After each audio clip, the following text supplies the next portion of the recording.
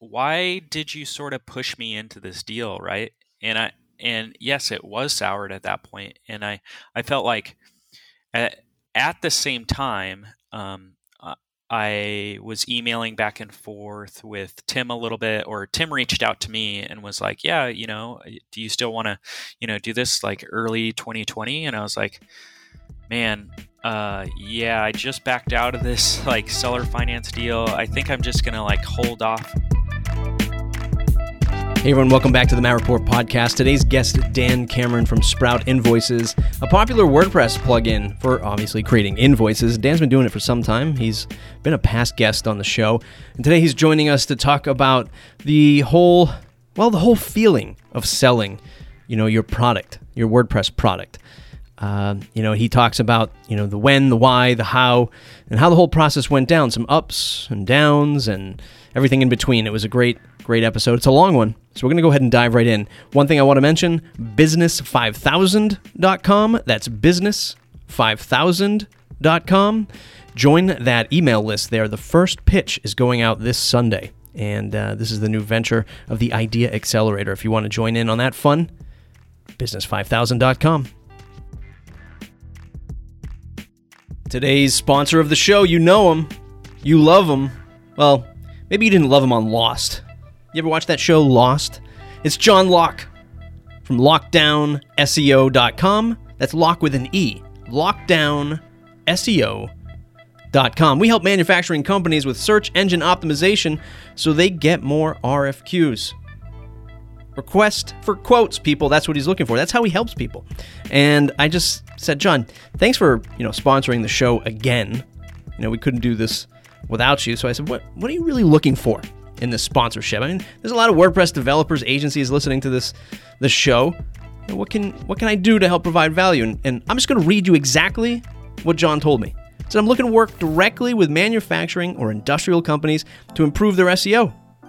Machine shops, contract manufacturers, general manufacturers with product lines that are business to business. This is where I'm helping companies find a lot of success. These are essential businesses, so there's a big sigh of relief here. And my God, with all this COVID-19 stuff, I believe it. I can also take care of everything end-to-end: design, content, SEO, on-page and off-page. Look, if you're somebody out there servicing manufacturing companies, just like John's looking for, don't hesitate. LockdownSEO.com. LockdownSEO.com. Lock with an E. LockdownSEO.com. Thanks for sponsoring the show, John. How about that? One more advertiser. Because, I limit this to 2 sponsors per show. It's IdeaBox. IdeaBox.io. IdeaBox.io. They're building plugins. Awesome, fantastic WordPress products. You might know them from PowerPack for Beaver Builder or PowerPack for Elementor. I mean, who doesn't use these add-ons for these amazing page builders? IdeaBox created PowerPack for Beaver Builder. Extend Beaver Builder with the #1 Beaver Builder add-on. Get 55 plus creative modules, 350 plus templates. Currently used over 100,000 Beaver Builder websites. And PowerPack for Elementor, take Elementor to the next level, 60 plus oriented creative widgets. PowerPack is one of the fastest growing Elementor add-ons. And my God, if you're on that Elementor rocket ship, whew, that's a business. And I'll tell you, IdeaBox.io, they're smart, they're doing it. And here comes a Slack message right in the middle of this ad read, but we're going to keep going. It's IdeaBox.io. We build digital solutions with code, creativity, and guess what? Coffee. Who doesn't use coffee these days to get through the workday? It's IdeaBox.io. Thanks for sponsoring the show. Let's get into it. I'm Dan Cameron, as he already said. I've been doing WordPress stuff since, professionally since my daughter was born, and she's 15 now. And I've been doing WordPress before that for a few years, just as like a hobby. I made a business out of WordPress about 5 years ago in the I shouldn't say I made a business out of it because I had a business a long time ago, but I did a WordPress product called Sprout Invoices. And that's probably how people would know me. Maybe before that I did Search Everything, but that was a long time ago. I used to build themes, if you can believe it or not, too. But when we chatted the last time, the opening statement in the post, this was season 4, episode 4.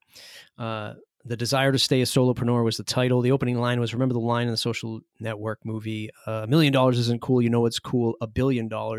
Well, maybe not for all of us. And I distinctly remember having, well, of course, the conversation on the show, but just having conversations with you since our relationship started was, it's not always about, the $1 billion business, the, 300 employees. You weren't at the time looking at success that way or at scale that way.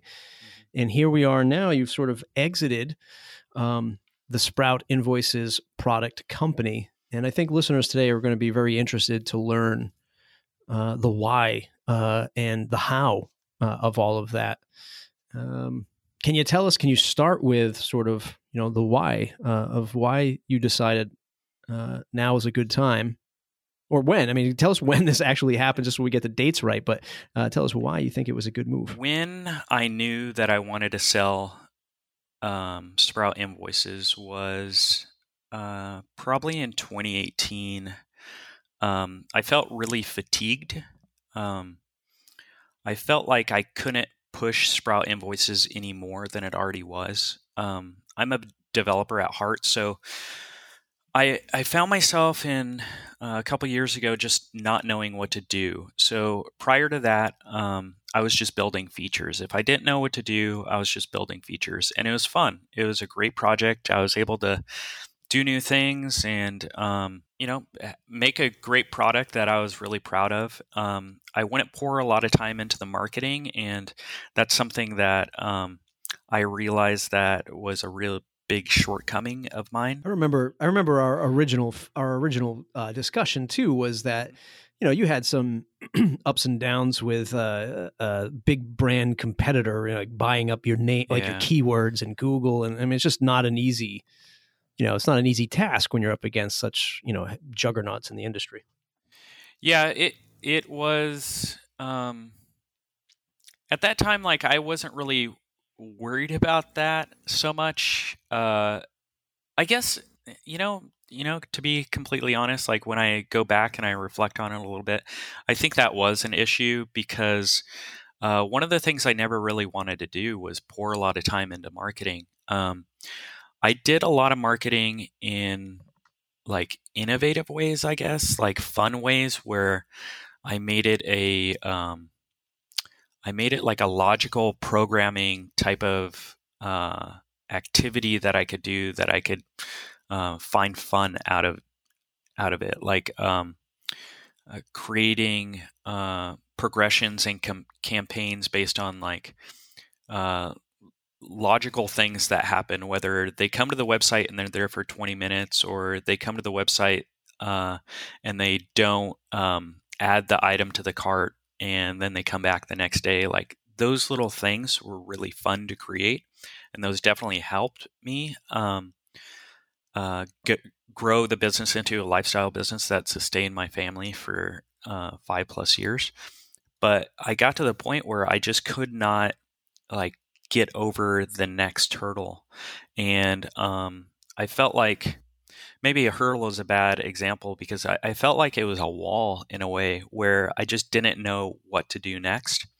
And in late 2018, that's when Automotive, Syed and friends were doing the Growth Accelerator program. So I thought, this is like a really good opportunity. I'm just going to apply for it. The guys on my mastermind at the time recommended it, and I went through all those interviews, and it felt like I was one of the finalists in a way. And I came out of it not being accepted into it, but I came out of that whole process understanding my business a little bit more and understanding like what I could do. And I set out to do a bunch of goals, that's when, the biggest thing that somebody would notice is the mascot on the site. That's when I created the mascot.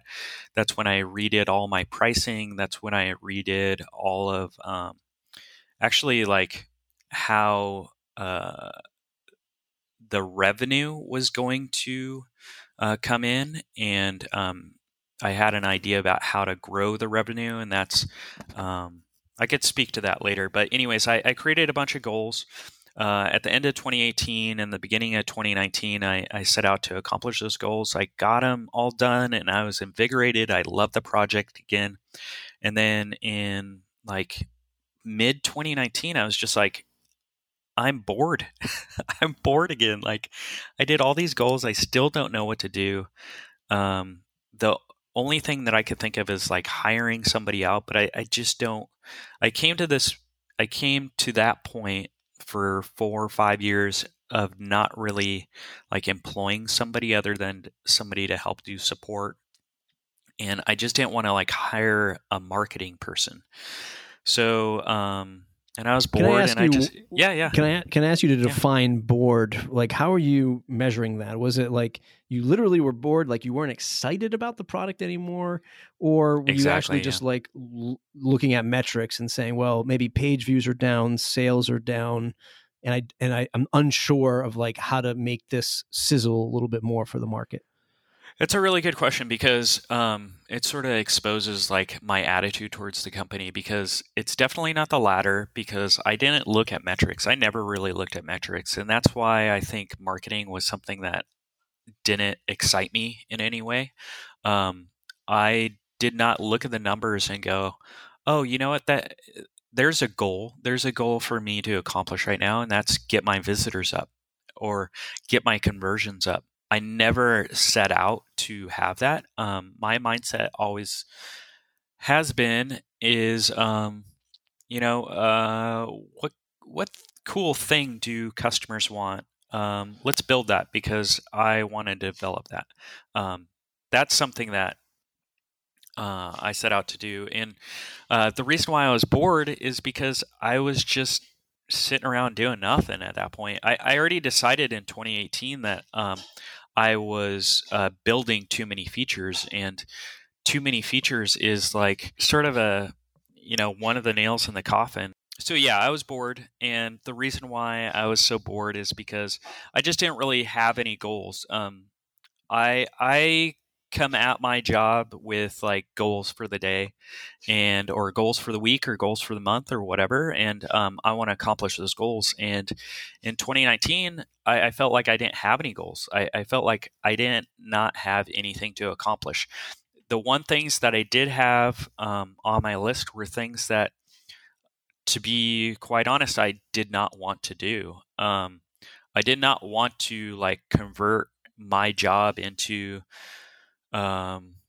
administration or marketing in a different way, let's say. I'll always say that I am not a great marketer, but I think that I accomplished something, or I marketed well enough to get to the point where I had a really good lifestyle business with Sprout Invoices. Yep.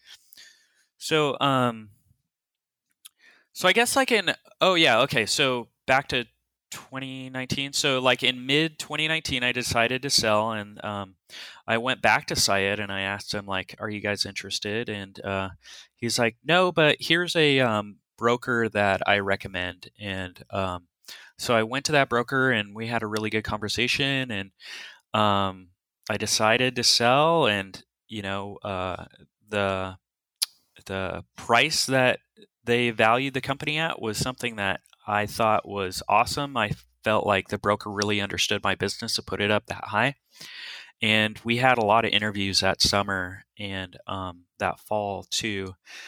And after every interview, I felt like, not every interview, but the ones at the beginning, I was just like, oh, you know what? I feel really good about that person. And I hope they provide an offer. And then it was just like no offers. Like no one came up with offers until late last year.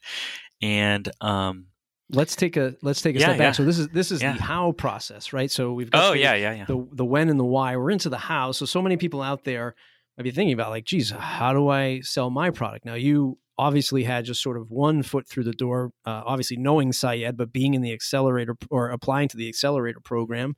Syed is obviously someone known as an individual in the space that acquires companies. He says, look, right now it's not a fit for automotive, but here's a broker, right? That is that's out there. Are you willing to state the name of the company, or is that sort of private? Well, I don't want to. Yeah, I want to pass on it, but I do want to explain why. I want to pass on it because, we ended up like breaking the relationship off later last year, and but I don't want to like say the name because I don't want to have that stain on them at all, because I feel like the company is great and I would actually recommend them again. However, my experience wasn't great, and I don't want any WordPress entrepreneurs or like business owners that are thinking about this to like go, oh, okay, let's not go with that company because of my experience. And I feel like somebody else can have a great experience. We just didn't. And so just so people realize, there are, you can search for brokers, right? I think anybody who's tuning into this episode specifically to learn about this process, perhaps you've already heard some brokers that are out there. Yeah. There's more well-known sites that were like that started just selling domains back in the day. So Flippa.com comes to mind, where I think now they get into selling SaaS businesses. I don't know anyone there. I don't know anyone's ever used the service, but that's an option as well. So you can Google, you can find these brokers, and the task, before you get into the story of your experience, the task of this broker is to do what you said, listen to me about, evaluate my business and put a price tag on that. I'd say that most brokers are always going to flatter you by giving you a good sounding price, because that's how they get paid, I'd assume, is they're taking a sort of percentage of this sale. And of course, in the world of sales, you start a little bit higher and you come down. So you don't want to start in the middle. You want to start a little bit higher. And then, the buyer is probably going to try to, whittle down the price perhaps. Yeah. And then you mentioned these interviews. And this is what I'm assuming is the broker is connecting you and maybe facilitating a phone call to have these interviews with people who want to, court you into selling you their business. Yeah. So let me backtrack a little bit slightly, because something that I learned when I went through this process with the broker is that I did not know how to run a business. For example, I had never created a P&L, if you can believe that or not. I had an accountant, or I still have an accountant. And the way that we did taxes was a really quick process, but I never created a P&L, never separated anything out. So when I went through this process, I had a lot of catch up to do. And if anybody is going into the process of going out to a broker, this is what you need. You need a 5-year P&L, and you need to go through everything and make sure that you have all those numbers before you start the process. You don't have to. The broker will help you, that's for sure. But you might be you might be surprised, let's just say, with how much work that needs to happen, especially going through those business accounting stuff that I had to do. It's not that I was lazy in it or I never really wanted to do it. I just never really thought of the situation where I needed to create a P&L, actually do some other business accounting that I never really did before. So anyways, yes, the broker values the company. He initiates those conversations. What they do is they talk to prospective buyers. They communicate what the business is. They have they do a quick interview through email. And the broker is supposed to shield you from potential buyers that you won't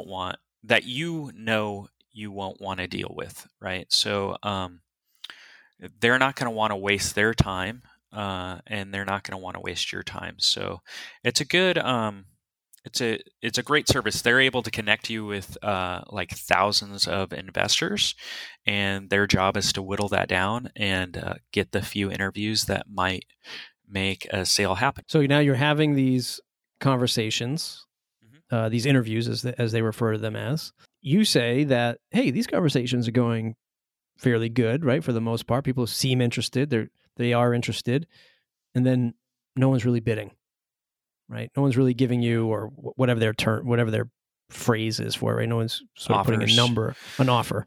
Yeah, LOI. LOI is a letter of intent. So right. Yep. That was a big word that always came out of those interviews, which was the broker that I had would always say, like, okay, next step is waiting for an LOI, and I'll contact them, and they seem like a good buyer, and let's wait. We waited. Are you looking at the broker at this point saying, like, boy, these calls sound pretty good. Why can't you push the needle forward for me? Yeah, I'm thinking, like, why is he telling these people about the dead bodies in the cellar? Like, that's why this thing's not selling.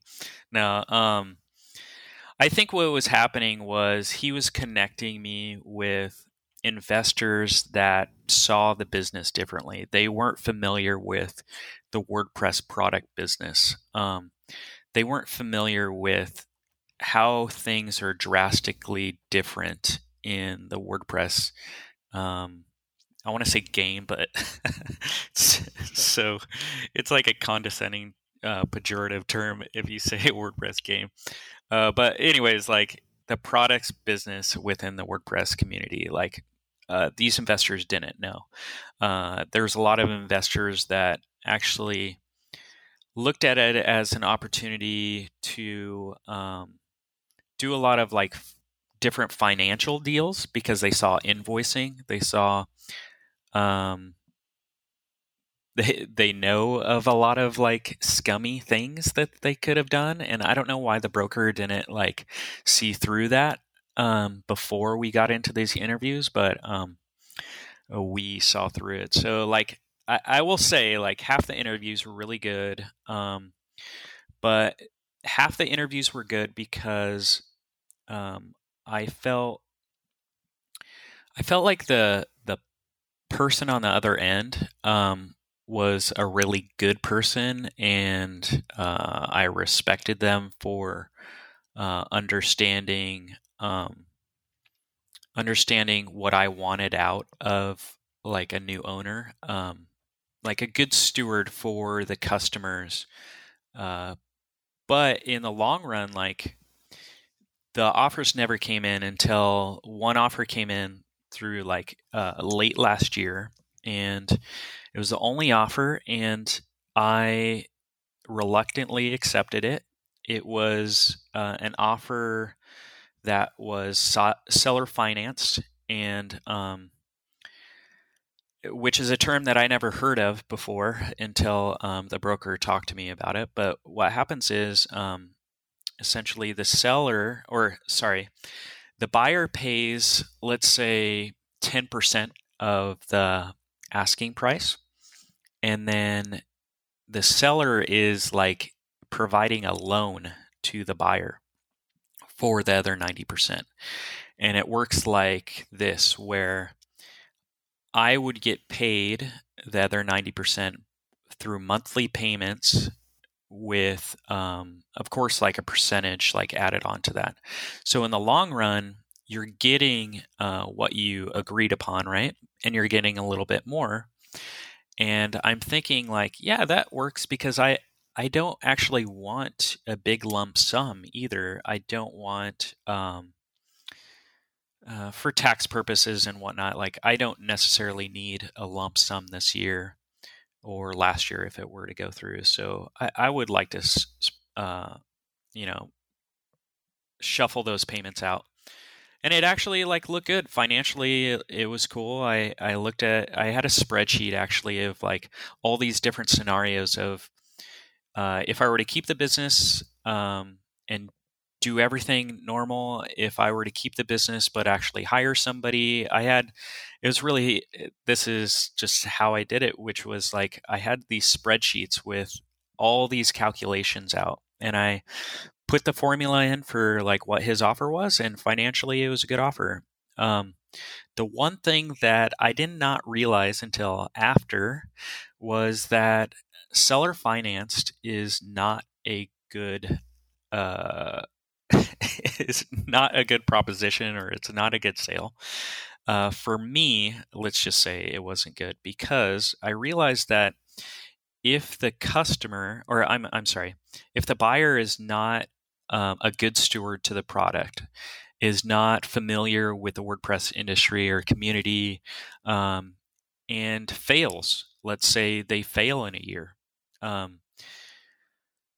The broker was telling me, well, what would happen is you would be able to get that product back, and you would still be able to like keep the payments up until that point. And I think you and a lot of people that are listening right now understand the issue, but I didn't. I was just like blinded a little bit, primarily because I think it was somewhat of bad advice at that time. The broker should have told me, like, in that scenario where you get that product back, that steward could have detrimental effect on the brand and the customers. So what are you actually getting back after a year when that new owner like ran it to the ground? What are you getting back? Are you getting back code? Because that doesn't really matter that much in the WordPress community, right? Like what matters is your brand and your acceptance within the community. And I was just like going through my head or having all the scenarios go through my head where, I would get this Sprout invoices back and it would be worthless because all the customers would jump ship to another product that was similar, or and it's something that I couldn't recover from. So I backed out of that deal actually, and that's when I went back to a friend, Tim, who I met at Pressnomics. Little shout out for Pressnomics. I did the golfing thing at Pressnomics, and a deal came out of it. One of the many deals that come out of those golf outings. But so I talked to Tim from Web Ventures after golf, and he always like told me, if you want to have a conversation about like selling to Web Ventures, then let me know. And at the time, he was saying like you would have to wait until 2020 because they already had these other acquisitions lined up for 2019. And then at that point, I was like, well, I don't want to like push off the opportunity for a sale for something that might be next year. Even though I really like the guys over at Web Ventures, I felt like that was the best home at the time. I just didn't want to wait. I didn't want to push off for another like 3 months, 4 months for a sale and go, oh, well, and Web Ventures come back and say, yeah, it's not like a good fit and we won't do this. So anyways, like, I know I'm like meandering a little bit, so sorry about that, but cut in to just ask any questions to like get me back on track. But so I'm actually curious so after you sort of declined the buyer financed version of the deal, is it at this point, like how much time has passed since you started with that broker, you got all the way to this point? Is it this point where you start like the frustration starts to surmount a bit with this experience? I know you said that they're actually a pretty good company, but the experience wasn't all that solid for you. Is it at this point it's like, man, boy, we're just like killing the clock here and nothing is really happening? And was that sort of like the final straw at that point? In June, I believe, is when I started the process. I reached out to the broker, and we started the process. And the reason why I know it was in June is because we did a family vacation in July, and I remember having an interview. Like I had to wake up. We were in Hawaii at the time, and I had to wake up at like 5 a.m. or something like that to like do this phone call. But anyways, so for the first like few months, it was great. We had a lot of interviews and stuff, but I still felt good. And the broker, he's a really nice guy, and he made me feel good about it. And we had a lot of conversations, and I feel like we could be friends, but it just never, like the result never came out. Like he was not able to find a buyer. The final straw was when I was advised not to do the seller finance deal. And for many of the reasons that I talked about, which was it could be detrimental to the brand even if you do get the product back. And I was like 80% sure with that new buyer. If you do a seller finance deal, like you have to be 100% sure that that person is going to be a good steward and they're going to know how to run that business. Like I won't say that any seller finance deal is bad. I would just say that you have to know the seller really, really well in order to do a deal like that. And I came out of it like thinking like, why did you sort of push me into this deal, right? And yes, it was soured at that point, and I felt like at the same time, I was emailing back and forth with Tim a little bit, or Tim reached out to me and was like, "Yeah, do you still want to, do this like early 2020?" And I was like, "Man, yeah, I just backed out of this like seller finance deal. I think I'm just gonna like hold off on this brokerage and like split that relationship up and just hold on to the product. If the whole thing with Web Ventures doesn't happen, it doesn't happen. It's just not meant to be." And then the clock just started ticking a little bit where it was a waiting game. And that's when, like in early January, Tim and I started talking about like completing the deal, and it was just like super smooth. It was that transition earlier this year was night and day compared to the brokerage. So he picks up, like you guys chatted at at Pressnomics. He sort of puts the bug in your ear. We can do it early 2020. Things aren't going as smoothly as you thought with original broker. You say that the deal with Tim goes smoothly. Why is that? Was it just his process is different? It's sort of just, he's buying sort of the company and then he has a team that runs it. Why did it make so much sense, like, and just more cut and dry than this other ordeal? Okay, so Evans is his last name, Tim Evans. I had to look that up. So the reason why I think this process went much smoother is it goes back to the issues that I had with that broker. The broker connected me with people that weren't familiar with the WordPress community. Tim and the whole team over at Web Ventures deals with WordPress every day, right? They know the community, they know how it works, and I strongly believe that that's why this transition or this process was night and day. And then once you said, you sort of had the virtual handshake where you might have said, "Okay, let's do this deal." What was that time frame like? Was it just days, months, weeks? Late in 2019, Tim was able to give me some like evaluation, and I thought that valuation was excellent. It was essentially like what I agreed to with the seller finance deal, like price wise. So on paper, it worked out great. He was able to say, "This is what we're able to offer," and I was like, yes, that's great. He just could not provide an LOI until January. So in early January, he was able to give the LOI with the same valuation that he gave in later last year in December, and I signed the LOI, and then this whole process started where there's these like an acquisition checklist, and I just went through all of the things and started checking all the boxes. Like it's hard for me to describe how the process was because it was very, very simple. Like once we agreed on the price, it was like over essentially because there wasn't any like negotiations that needed to go back and forth. I didn't.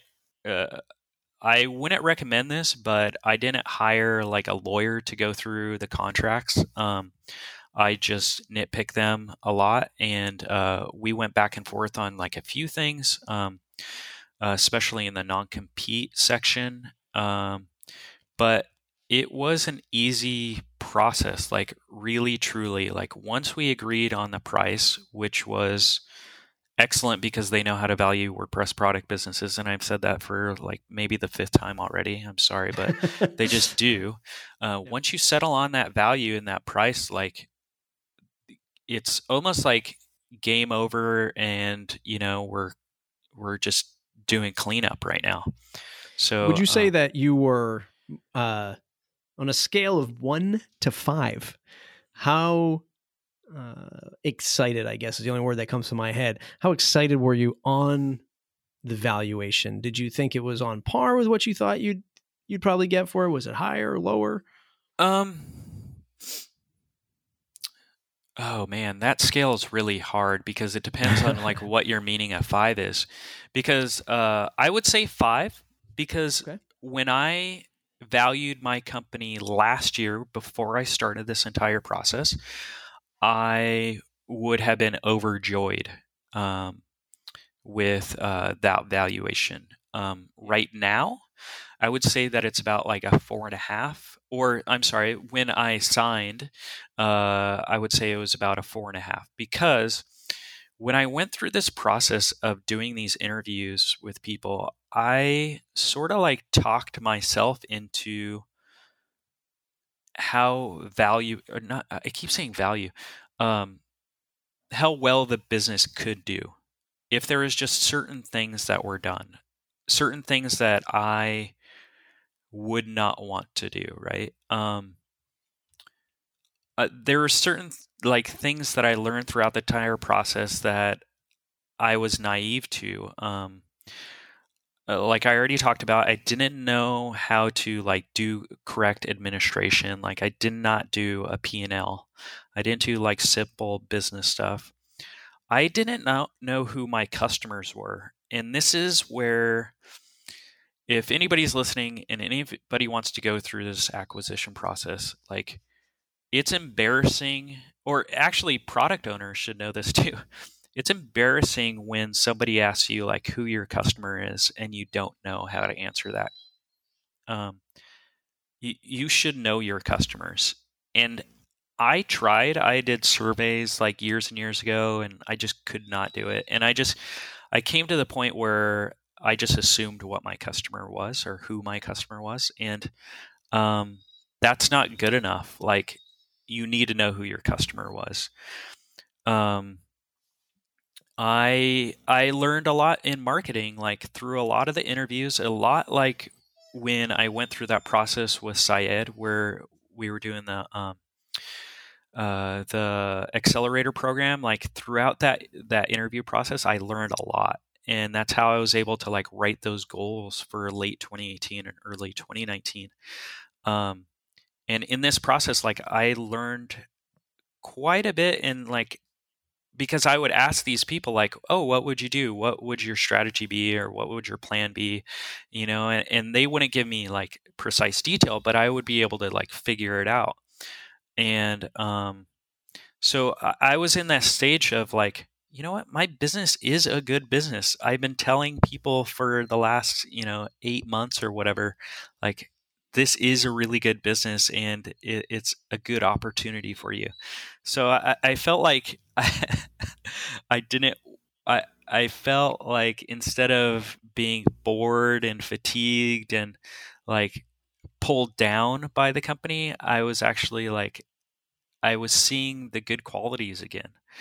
Um, so yeah, that's why I would say like it was like a 4.5 rating or something like that. Gotcha. Gotcha.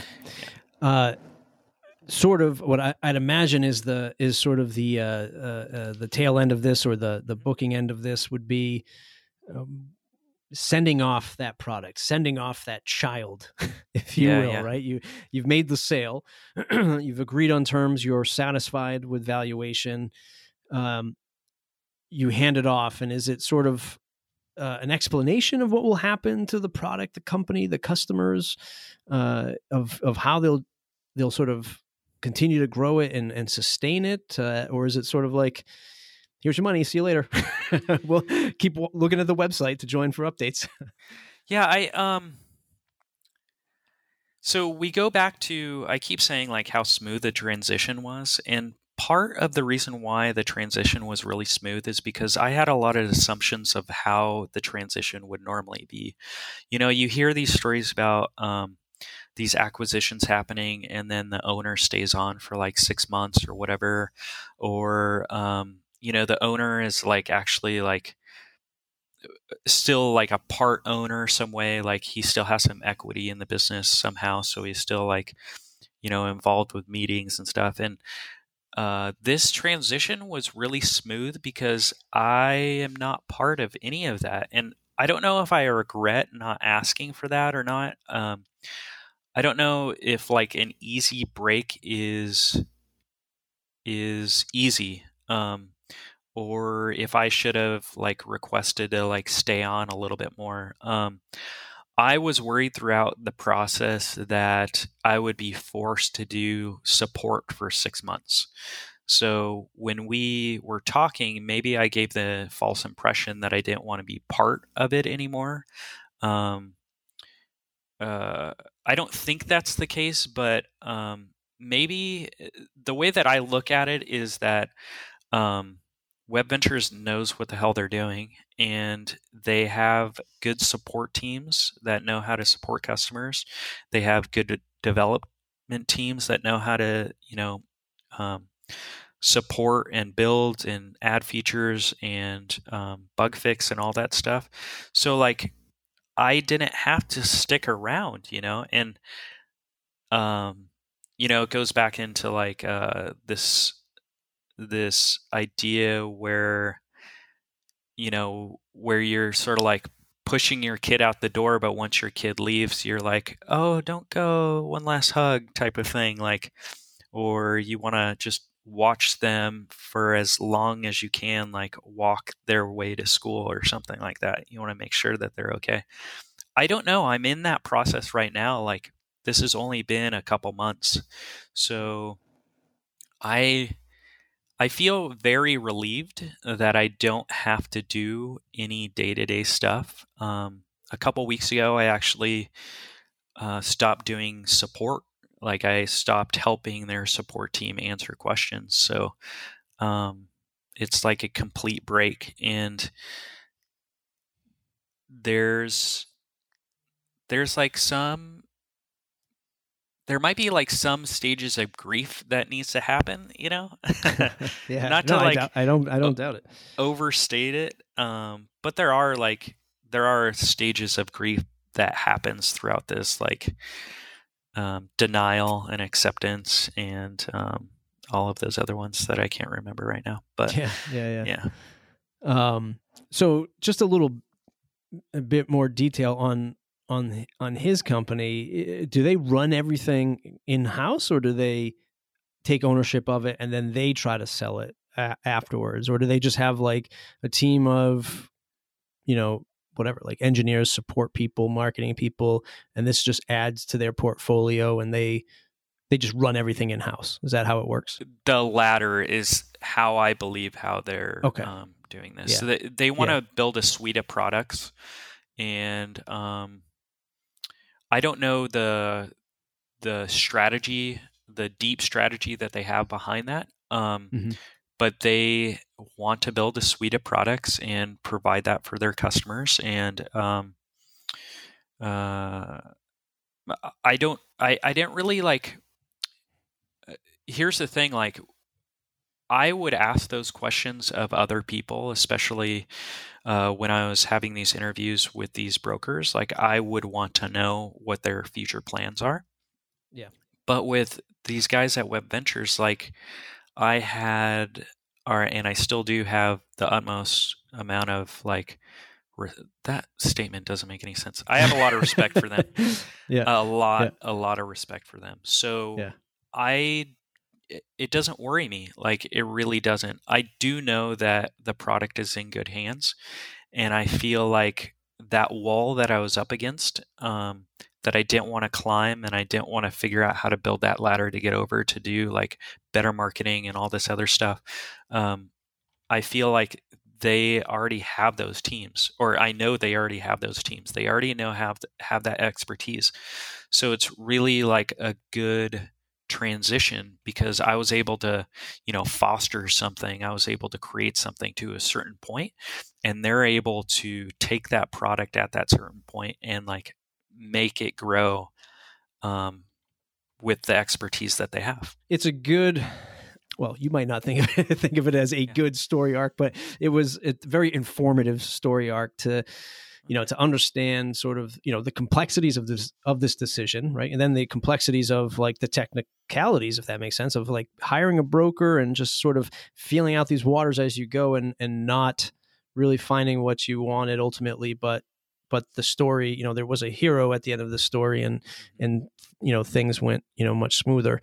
Can we put a bow on it and tell the listeners sort of, okay, we know you've bought a yacht, right? And you're just coasting off the Pacific Ocean somewhere, hitting golf balls into the sea. What's next? What are you doing now? I know you have a new URL up there, a new domain, but I'll let you tell that tale. Oh man. Okay, so this is where you want like a marketing or like a pitch, right? But like I said, this is where I want earlier, you to sell yourself. So I'm going to make this long, because I don't have a pitch. I don't know what the hell I'm doing right now. And this is sort of like an exciting time. Like, I went through this process last year going, I want to create a local business. And that was an idea that I realized was terrible throughout the entire process. I wanted to create like a pub or something like that with some video games and do all kinds of stuff. That was terrible. And I'm glad that I did not pursue that. But I had a bunch of goals for this year, and it included like helping coach my kid, doing baseball, relax and watching a lot of baseball. I wanted to learn a couple new things like Laravel, start a new project. Throughout this this time that we're in right now, I'm able to do like some of those goals, but really like what I'm doing right now is I'm learning. I'm learning Laravel. I'm going to start a new project. I don't know what exactly that might be right now, but I have some ideas that are cooking. And I still have sproutventure.com, which I do some consulting, I do some development, but primarily right now for the next 6 months, I'm not really doing that much. So, is there anything you want people to contact you with? New ideas, partnership opportunities, building plugins? Is there anything like that? Yes. So out of this, I felt like I could help small product businesses in the WordPress industry that are not being served through like mentorships or whatnot. I don't know if I want to make this a business where I do consulting for these small product businesses. Business as in like, I don't know if I want to charge or if I just want to do this out of the kindness of my heart because I feel like I had such a great experience for the last 6 years creating a lifestyle business for my family that I think I could help a lot of like people do the same thing. Now I can do a lot so you can get to that wall that I hit, right? And it's up to you to get to that wall. I don't think that I could be with you throughout every stage, right? Unless I do make a business out of it. But I do have some like tips, and I would like to review any businesses that are out there that are struggling to get to the point where they want to make a lifestyle business. And let's talk, let's chat. Yeah, I mean, I think if there's folks like me who would probably, if you came to me with the same request, I might just like yell at you, right? I might be sort of like the boot camp guy. And if you go to a guy like Dan, well, he's a lot easier to deal with. He's a lot easier to deal with, right? He's gonna tell you things in different ways, and so definitely take Dan up on his offer, right? If you have those questions, I'm sure you can go to his website. You can ping him on Twitter. You can find him post status Slack, right? You're in there as well. Mm-hmm. Yep. He's all over the internet. Or just get a set of binoculars. Go down to the West Coast, look out into the ocean. You see that yacht with a helicopter on it? That's probably him. It's not me. Dan, thanks for sharing the story today. It's super valuable. And Thanks. It's great to hear, how others approach this thing, because I'm sure there's plenty of people, especially in today's crazy COVID-19 world, that might be, I'm done with this product. I need to mentally move on. I need to get out of it. Or maybe it's just sort of a rescue, safety net right now to just, I'm just going to sell this thing. So thanks for sharing your story. I think, let me interject here and like prevent you from actually like signing off completely. But I do think like right now in this, like this generational event that we're in, one of many that we've had in our generations, if you have a product and it's a side hustle right now, you should be pouring time into it. You have the time, you have the opportunity. It is the time to do it. And don't let the stresses of and the stresses of the time like set you back. Don't let that hold you back. So, yeah, absolutely. Sorry, you actually had a good sign off, and I was like, "Hey, wait a second, Matt. Let me add this other thing." It's okay. Yeah. We let you do it. You're a good standing citizen in my book, WordPress citizen and friend in my book. Even though you like the Dodgers, but hey, there's no baseball anyway, so what does it matter? Thanks for Mookie, by the way. Everybody else is mattreport.com, mattreport.com/subscribe to join that mailing list. It's the number one way to stay connected. We'll see you in the next episode.